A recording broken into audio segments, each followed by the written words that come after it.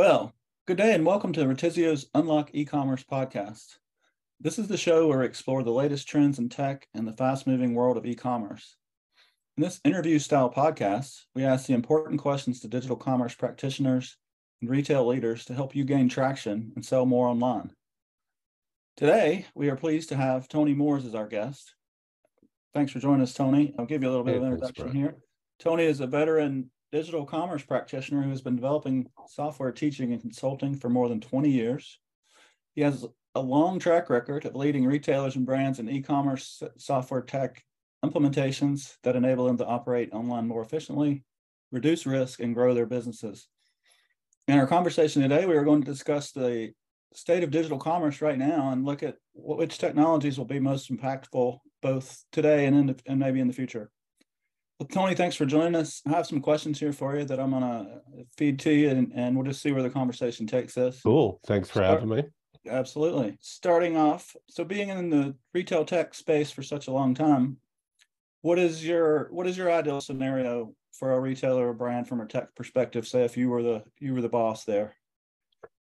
Oh gosh, that's kind of tough because there's so many different retailers doing, a wide variety of things. Like, so for example, there are retailers out there with, a very narrow and selective assortment.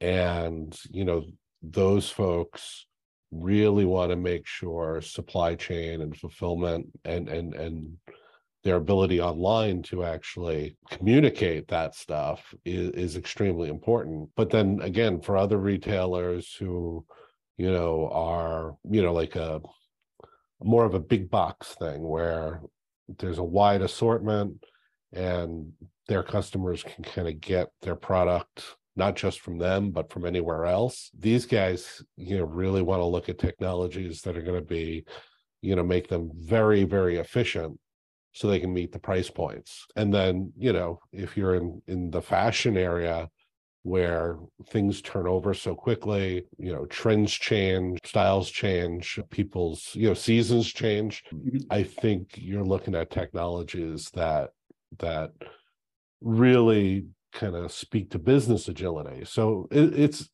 a spectrum, and it kind of depends where you are on the spectrum, whether, it's going to be operations or financials or something else that should drive the technical decision. But I'm glad you asked, because that's like, a lot of folks just jump right into technology, and at the end of the day, the technology should be driven by the business and not the other way around. Goals, yeah. Yeah. Okay. Well, along those same lines, in your view, there's a lot of different types of technologies out there, a lot of AI and ML words being flashed around, and tech words that nobody really, or at least the average person doesn't know what they mean. What types of tech are you seeing right now that are most important in your view in digital commerce? And for example, we see a lot of companies and business and out in social world referring to tech like terms like mock, composable, reactive, headless. How do you help us? Can you help us get a sense of what all these things mean and what they mean to a retailer or a brand or even an e-commerce practitioner from or something? Yeah, good question, right? Because there's a lot of terms and buzzwords in the markets.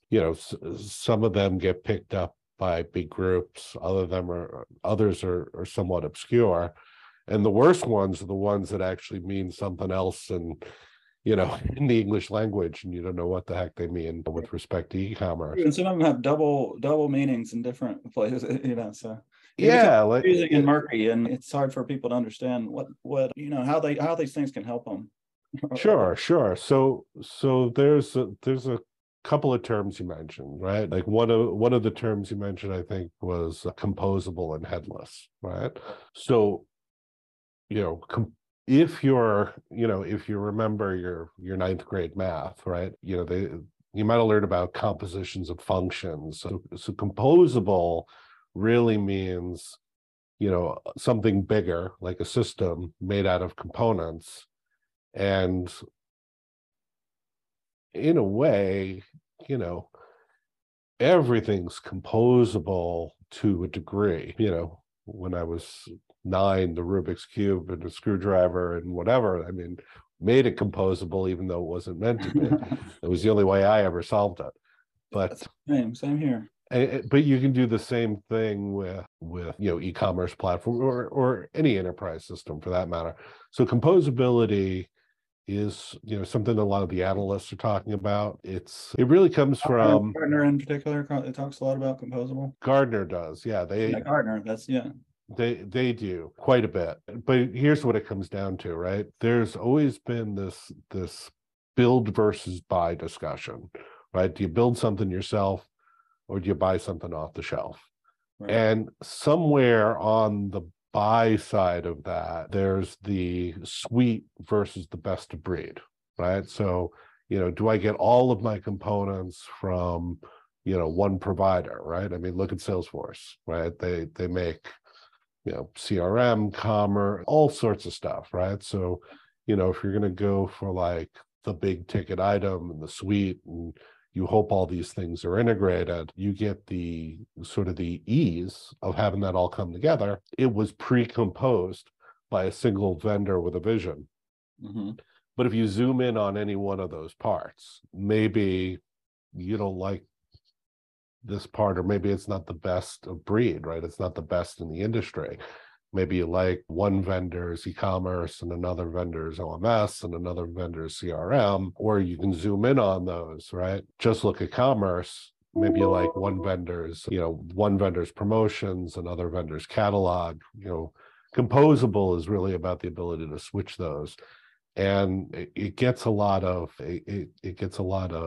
talk along with one of those other terms you mentioned, headless, right? So, when you think about it, headless means, no head or no client or no requirement to interact with the user in a particular way, right? It means that you as the consumer, in this case of an e-commerce system, get to choose the interaction model, get to choose the technology. And when you couple that with headless, right, you can have 3 or 4 different systems from best of breed players, or maybe not best of breed players, but best for you players, because that's really how you should make your selection decision. Yeah. And then stitch them together via APIs and maybe some front-end technology. So headless is an important part of composable. They go hand in hand. And of course, they often show up in the same company as another term you mentioned, Mach, right? So Mach is actually an alliance of vendors. Tools is the biggest flag waver of Mach. And Mach actually isn't a word. I guess it is if you're in the Air Force, right? It's how many increments of the speed of sound you're at, right? Speed, right? Yeah. Anyway. Yeah, Mach 5 is 5 times the speed of sound, right?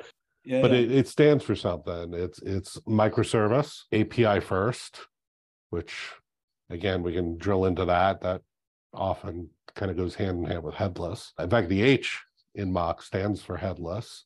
Right. And the C, it stands for cloud native. Okay. And again, those things might mean something to you or not. The other term you threw out there, which is a little bit harder to define because you don't see it in literature that much, is reactive commerce. And, that's what my company specializes in, is reactive commerce. And reactive commerce is essentially commerce as it applies to the reactive manifesto, which, we can talk about today or another show as people are interested. And all those things lend themselves though to going back to what you mentioned first, the business agility part. Like, which one is these are gonna allow you to be more agile in your business, like from say Salesforce or say doing it this way where you're that's the best question you can ask, because you're putting me in a tough position, right? Because I'm a technologist and I spend a lot of my time telling people, why this technology is better than this in this situation. But none of these things directly make the business more agile. In fact, some of them can even slow them down. So for example, how fast you change your selection if you're a fashion retailer, right? Business agility is how quickly can you change out the selection online, right? And that might have more to do with tooling than architecture. Gotcha. Now, of course, if you're buying apparel is buying apparel all the time, any the way you cut it, right? So the operations might not change all that much, right? But the selection, the prices, the seasons, what your customers are after, that might. Sure. So in this case, that kind of case, business agility, kind of not an architecture thing. But for folks who are trying to captivate their audience, who they're growing their business not by managing their product selection, but by managing their experience, right? Then headless, for example, is a good example of, yes, that can make them more agile because it allows them to change their customer experience faster than something else might, right? So, but not everybody needs to do that, right? So it kind of goes back to your first question, right? It kind of depends, what's the business driver? How do you find agility? And these things that you mentioned, aren't mutually exclusive. You can be composable and reactive and headless all at the same time, and you can be those things, whether you're MOC compliant or not. Still not agile. Say again? Still not agile. Well, what do you mean by agile, right? All right, here we go again. No worries. Yeah. All right. Well, that sounds, very interesting. And, there's a lot of these words being bandied about, but what do you think, just from your perspective, where are we headed? How do all these things play out in the next few years? And do you see anything that's changing, that sort of thing? What should the person who's leading a retailer, for example, or brand be thinking about and preparing for in relation to some of these new techs that are available? Yeah, look, from a best practice point of view, that never changes, right?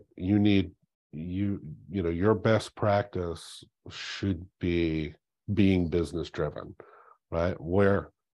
What's your growth opportunity? What's your plan to grow the business or maintain it, right? Or optimize its margin, right? Whatever it happens to be. And then look for the technology that is going to assist best with that. Right. So for example, there is a lot of, or there historically has been, huge marketing teams managing campaigns, managing, personalization, rules and things like that. The digital equivalent to, designing an end cap in a store.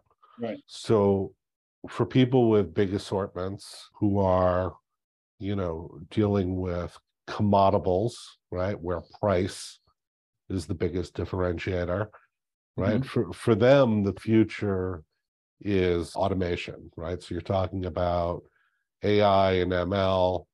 How do I more quickly characterize both my products and services, my clients, and how do I pair them, as quick as possible, right? So it's identify and classify, and that sits squarely in the the machine learning and artificial intelligence domain.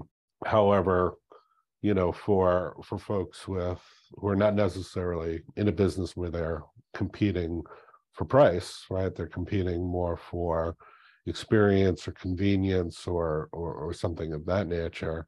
Then it kind of branches out quite a bit, right? For the bigger players, things like composability moves forward. There's also tooling, right? Making, looking for optimizations. Again, that could be AI ML assisted as well to make tooling faster, right? So there are less actually hands-on dials. Yeah. Making the business more efficient. But then there are lots of other areas, right? We've been doing things kind of the same way for a long time, right? We've we've gone back and forth between client and server models. We've gone, back and forth with n-tier architectures and, big and small and back and forth, but at the end of the day, each e-tailer has their own database of your personal information, right? So I think, at least here in America, with the slight exception of California, I think, we'll trade our privacy away for convenience all day long. But things like, applications where, people start using blockchain to move your personal information out of these hundreds and thousands of databases held by every vendor on the planet, right, into, a small group of places you trust, where they're, signed and managed by you and not by, some other guy. What about risk? As far as like some of these technologies that we're talking about, how does that relate to risk, and like, how can they, take advantage of that from that perspective? I think there are a few retailers this year that had trouble on Black Friday, for example, that sort of thing. Is there anything you could say briefly just about? Oh, sure. In relation to risk and how problems? Yeah, there's that pyramid. There's a pyramid of risk, right? So if you're an e-tailer or anybody who does digital commerce, right, your biggest risk is not being there for your customers, to serve your customers, right? So things like outages, and then, you can be running but flooded or throttled. In other words, you're not scaled to handle, your business is too good. You have more than, so those are the kinds of things in the top layer. And being cloud native, being reactive, being elastic, right? Those things mitigate those kinds of risks. Mm-hmm. As you go down, right, the next thing kind of comes down to operational, right? Maybe, you take care of the tip of your iceberg there by making sure it's always available and it's always elastic, but maybe you're doing that because, there are hundreds of people running around turning dials and pulling levers, right? So that's when you start getting into, risks of margin, right? Where you're paying a lot of people, or you're turning to technology and then paying for suites or people to configure those suites to do those things in an automatic way, right? So there's risks in that category that can be, again, managed by selecting the right technology and then using it the right. And you probably shouldn't be worried about that if you got problems at the top of the pyramid. And then below that, there are additional risks, which fall into the "I told you so" or "I'm too late" category, right? So if you're trying to grow a business that needs to be just in time, then your ability to receive signals quickly, identify what those signals are trying to tell you, right, and then react to them, right? So it's a combination of sort of like big data and MI, right? My chemistry advisor in college was fond of saying, the difference between data and knowledge is compression, right? So here's a bunch of events, but this is what you can infer when you see events like this. Right. And then, of course, there are a whole bunch of risks that have nothing to do with the technology and everything to do with the business, right? I mean, if you've got supply chain problems, right, what your e-commerce system is doing probably doesn't matter all that much right now. Sure. All right. Well, that being said, so there are, for people in the audience that are thinking about maybe changing up their tech stack or replatforming from an e-commerce perspective, what's your advice to them to maybe get things started or continue some of the research they've been doing? Where should they go?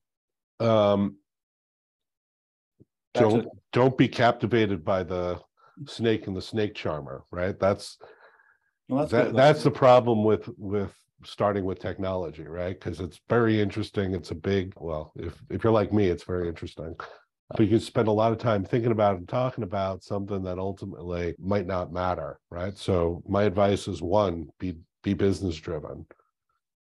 Two, make sure you know what you know and what you don't know, and fill the what you don't know by surrounding yourself with good trusted partners, right? Not necessarily consultants who are coming in. Consultants are fine as long as these consultants know your business, know your industry, know your situation, and know your opportunity. Because, look, computers and machines designed to do nothing but what you tell them to do. So it's very important that you tell them to do the right thing. And it's the same way with picking technology.